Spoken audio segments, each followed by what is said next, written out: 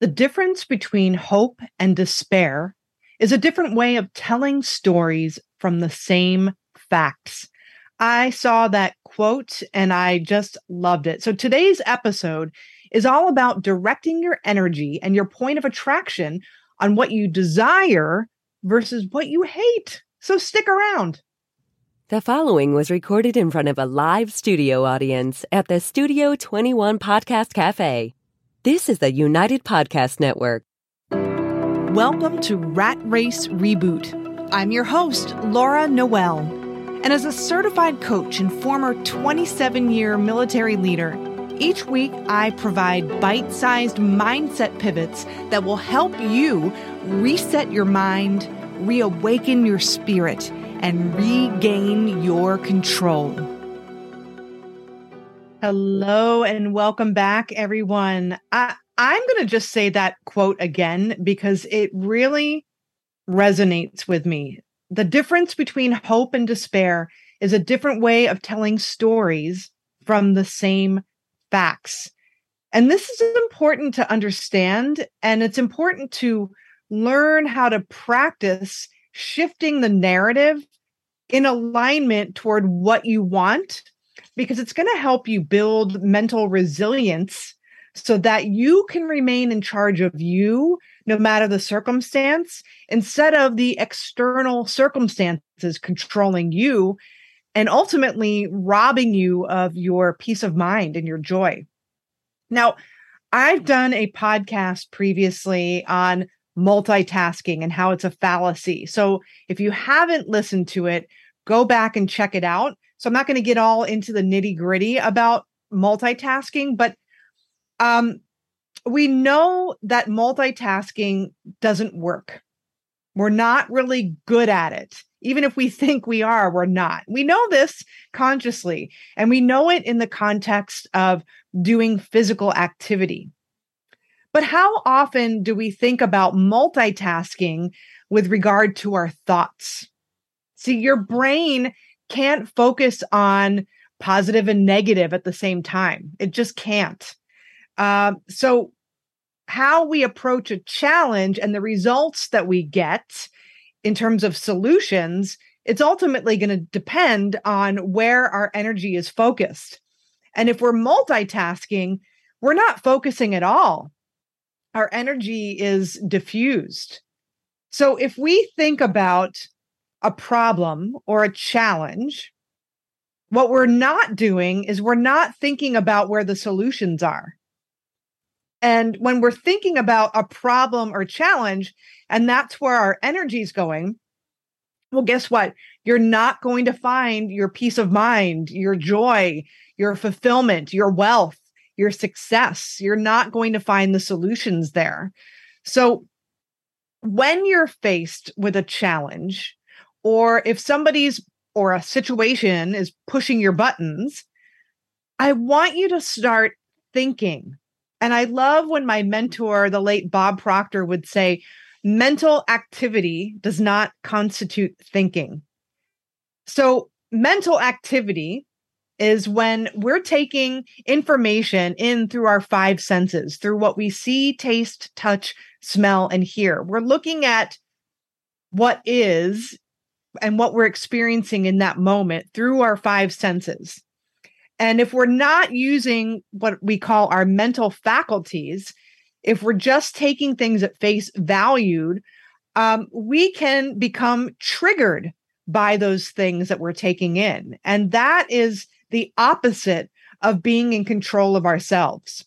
Okay. So what I want you to do is practice tapping into your mental faculties so that you can generate your own circumstances and your own reality that's in alignment with what you want, and ultimately move forward in your life. And these are these mental faculties that I guide my clients through over a period of time. It's your imagination, your intuition, your perception, your reason, your memory, and your will.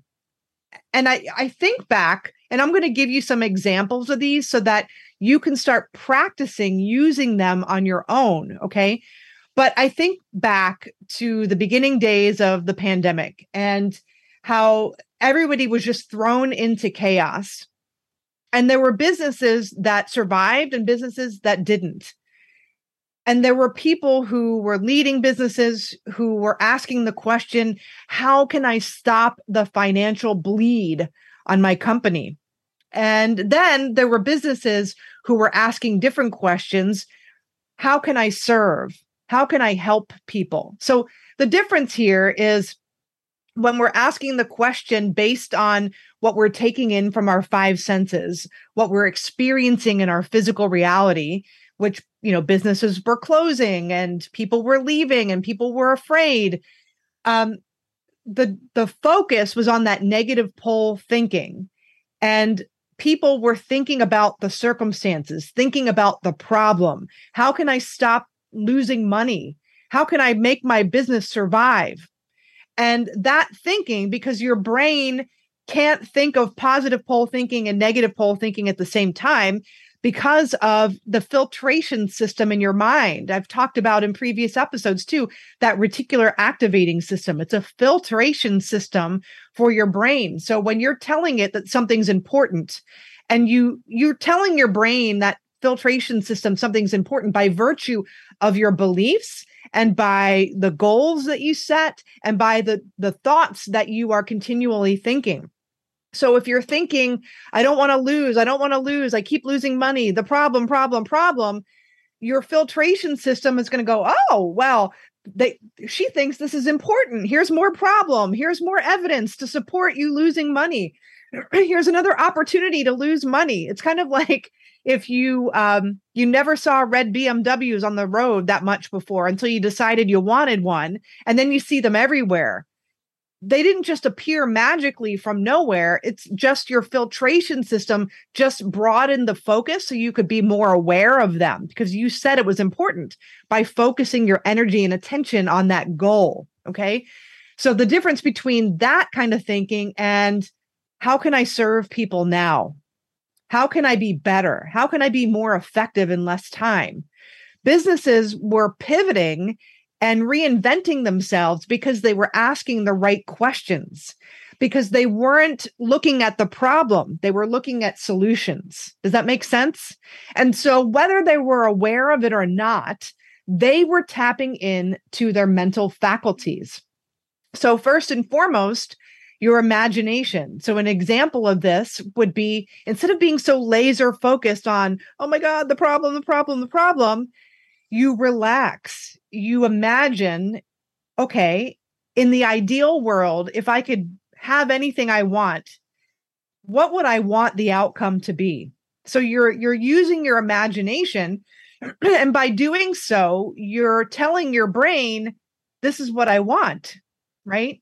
So you're using your imagination to construct another reality that you would prefer. And then you're setting a goal based on that reality. You're directing the unconscious mind and those mechanisms so that they're working in the background. That's how we get out of the rat race. This is one of the ways that we do it. And this is how I coach people. This is not intuitive knowledge, right? That leads me to intuition. So that is that voice that tells you in your head, bring the umbrella, it's going to rain. It looks like a perfectly sunny day, and you don't do it, and then you get dumped on. So how many times do we question our intuition? We doubt it, and then we kick ourselves in the butt because we didn't listen. So relying on that intuition, using that as a tool. The analytical mind is a beautiful tool. It's a gift. But that's not the end all be all. Your intuition is a much larger piece of us, an aspect of us that can help us leverage the creativity. So intuition is another one of those mental faculties. Your perception. So if you are faced with a challenge, we have a habit, and I know I've done this too, of when we are faced with a problem or a challenge, we think that the problem or challenge is us. Like we identify with that challenge. And when we can look at that problem or that challenge through another person's perspective, we can get the problem outside of us and we can look at it objectively. So Bob Proctor, and I love this idea, and I've used this many times, he would write the problem out on a piece of paper just to get it outside of him, to separate him from the problem. There's so much power in doing this exercise. And then he would imagine he was sitting at the table with a few of his mentors or people that he knew would just approach this challenge beautifully. And he would say, how would, that's Luna. Luna has a problem or a challenge, but how would Earl Nightingale approach this challenge? And he would push the piece of paper over to that place in the chair. And so it got him thinking creatively about his challenge and started getting him in solution mode. Using your reasoning faculty to help you reason through this challenge and find solutions. So when you see the challenge through another person's eyes, you can use your reasoning faculty to start to theorize and come up with solutions. Your memory is another one of those mental faculties, which you can use to your advantage. So if you're faced with that challenge or that problem, you can use your memory to think back to a time where you resolved something similar or you overcame a really significant challenge to boost your confidence, right? And then your will is another one of those mental faculties where when you are not used to thinking in this way and you use your imagination to think about the desired outcome, even if it makes no logical sense, you use your will to hold that image on the screen of your mind to the exclusion of what's going on outside of you, so that those things are no longer a trigger, right? This is how your mind works. You have to learn how to play the mind game, strengthen these mental muscles so that you can be resilient in all of your affairs and the things that you're dealing with. So practice using your mental faculties the next time you feel stuck or you feel like a circumstance or someone is pushing your buttons. And this is the way that you stay in charge of you, no matter the circumstances. This is how you start creating more of the results you want and not being a victim to circumstances that are happening around you.